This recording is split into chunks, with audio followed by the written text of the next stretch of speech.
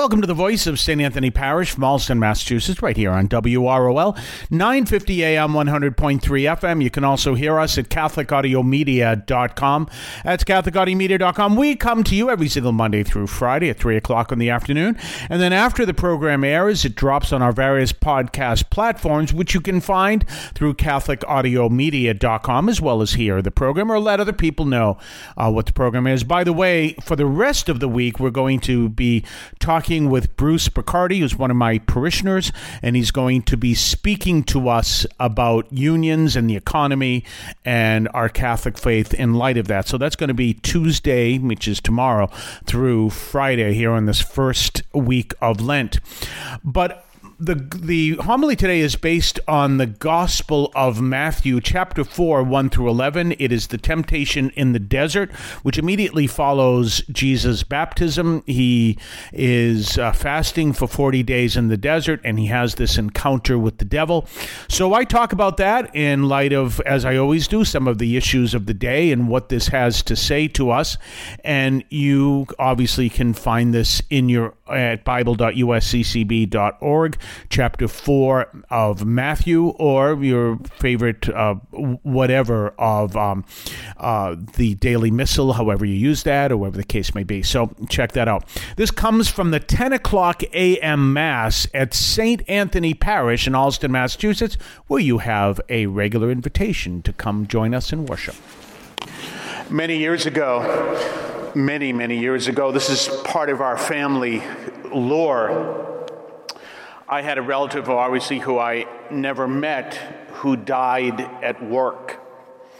And what had happened was he was a longshoreman. He had actually just come from the old country several years earlier.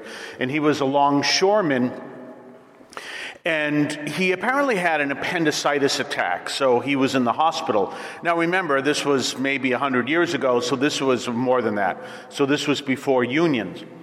And so he went to the hospital, and obviously he had the operation. Well, the doctor told him, do not pick up anything heavy. Now, one of the things I thought of as I was writing this, Bruce Boccardi, who is one of our parishioners, he comes to the 4 o'clock Mass, is speaking on the radio this week about unions and the Catholic position on unions. And so this was before unions, because one of the things I thought of is, well, if he couldn't pick up anything, why was he at work? And the answer was probably very simple. He had to be there, otherwise he would not be paid. Well, what happened was a bunch of the other guys there were giving him a hard time. Oh, you're really weak. You're really, you can't pick up anything. You're weak now, the whole bit. And apparently, obviously at this time, that was very difficult for him to hear. And so he decided to prove that he was still a good worker, bent down, picked up a box, it opened up his operation, and he died on the spot. Left, I think, 10 children and his wife. Well, I tell you that story because he had to prove in his mind who he was. If we look at the temptation in the desert, you'll notice one of the key things that the devil says to Jesus is, prove who you are. And Jesus says, in his own words, I don't have to prove anything to anyone. It's an important thing to keep in mind. We seek to do who we're called to be, and we seek that. And other people say, prove you are. I don't have to prove anything to anyone. People will say, Catholics are not Christians, which is not true. Obviously, we've been around since Jesus. Catholics are not Christians. Prove you're Christians. We don't have to prove anything to anyone. We just have to prove to the Lord that we are his children, we are his disciples. Now, there are 3 temptations here, and all of them are very interesting. The first one, of course, is turn the stones into bread. And this could be a very inviting temptation. He could end world hunger. He could turn stones into bread, and then he would distribute bread to everybody, and no one would be hungry anymore. However, that's not what the Father called him to do. And secondly, he makes that powerful statement. Man does not live on bread alone, but on every word that comes from the mouth of God. We're called to understand that through our pursuing and understanding the wisdom of God, we can do everything else with the help of God because he calls us within his context, within his order. If we get it in reverse, which is very common, then we end up with something interesting that Pope Benedict taught a long time ago. He warned against socialism. And he said, here's the problem with socialism. It can actually make sure everyone's needs are taken care of, but then it turns everything into a bureaucracy. There's no love there. There's nothing there. There's just the bureaucracy, and everyone gets turned into a number. And in the meantime, people fall through the cracks. He says that's why it doesn't work. On the surface, on paper, it works, but in reality, it doesn't. And what we're called to do is to treat everyone as a child of God as we are, so our response to help people who are hungry, who are thirsty, etc., is to do it through the love of God. And so that's one of the things that Jesus realizes, and I don't have to fall for this. I don't have to prove anything to anyone. Then he's taken up to the top of the parapet. And it's kind of interesting. He says again, prove who you are. I don't have to prove anything to anyone. And that's an important point because this comes up at his crucifixion. If you are the Son of God, get yourself off the cross and us as well. No, that's not what the Father wants me to do. I am going to do the Father's will. The third temptation has a very interesting twist in it. In the third temptation, the devil says, I will give you all these kingdoms. Notice in the first one, Jesus refutes what the devil says. And the second one refutes what the devil says. He never refutes that. He never says, that's not true. He never says that. He lets it go. And then he says, God alone will you serve. And by doing that, he makes a powerful statement for us to know. It's very easy to get lost in that earthly power. It's very easy to focus on that earthly power, especially in a democracy. It's very easy to say, what can you do for us? Whereas the first thing we need people to do, our leaders and ourselves, is to be in prayer and say, Lord, what can we do for you? You know, you'll see, especially as the elections come up, I just heard this morning that the debate season will begin in August of this year. So as the elections come up, what you're going to start hearing is people saying, I'll do this for you, I'll do this for you. Interesting thing is you will never hear anyone ask to a candidate, do you pray? If that's what Jesus puts out, that's the most important thing. Who are you serving? Are you serving the Lord? Are you serving your people by serving the Lord? That's probably the most important question, and that goes for anyone who's in any leadership position. Do you pray?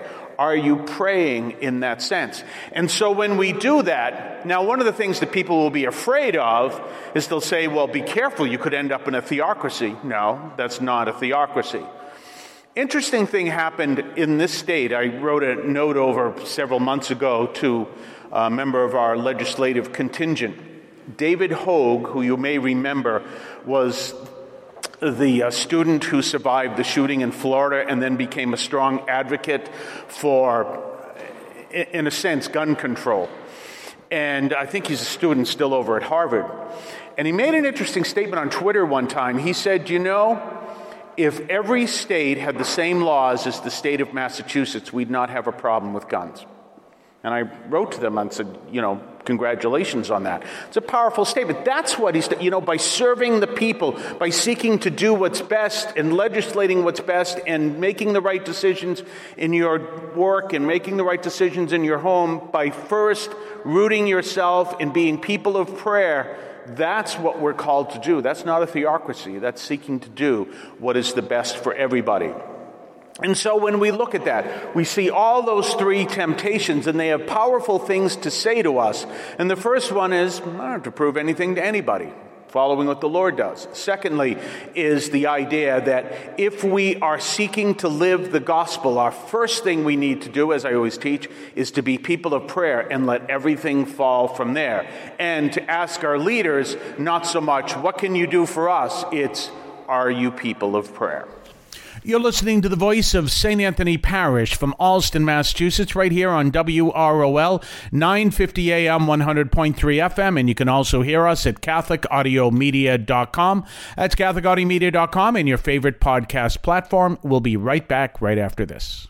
Have you told anyone else about the voice of St. Anthony Parish in Allston, Massachusetts, here on WROL at 3 o'clock in the afternoon and through CatholicAudiomedia.com?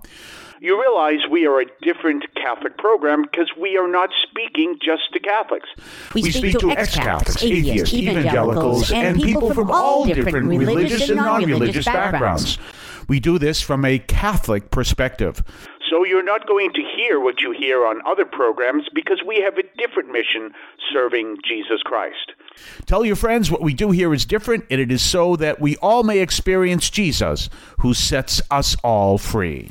Well, tomorrow we are going to start this 4-part series, which will take us right up until Friday. Our interview with Bruce Boccardi is one of my parishioners, and he is someone who's going to tell us about his history working in unions, his history in doing research about how the economy, what's being said about the economy and what's the truth and what isn't the truth and all of that. He's going to talk about everything in regards to how we address the issue of work and labor and everything else in our country in light of our Catholic faith. So that'll be tomorrow, Wednesday, Thursday, and Friday here at 3 o'clock in the afternoon and at CatholicAudiomedia.com. So join us then. In the meantime, have a blessed day and a rest of the first week of Lent as well. I want to call your attention to Catholic TV, which offers great faith-filled, family-friendly programming 24 hours a day. You can find your cable channel at www.getcatholictv.com, and you can watch online on the free apps or check out the YouTube channel. Daily Mass, Rosaries, the Divine Mercy Chaplet, and the Our Lady of Perpetual Help Novena are all available online and on demand. Check out CatholicTV.com. If you would like to support our program, please consider a donation to St. Anthony Parish in Allston, Massachusetts. There are several ways to consider this. One is to purchase any of our merchandise, which you can find at the shopping tab at CatholicAudiomedia.com. That's CatholicAudiomedia.com. There are coffee mugs there. There's also my latest book, Encounter Christ in Your Humanity, all of which you can find at the shopping tab at CatholicAudiomedia.com.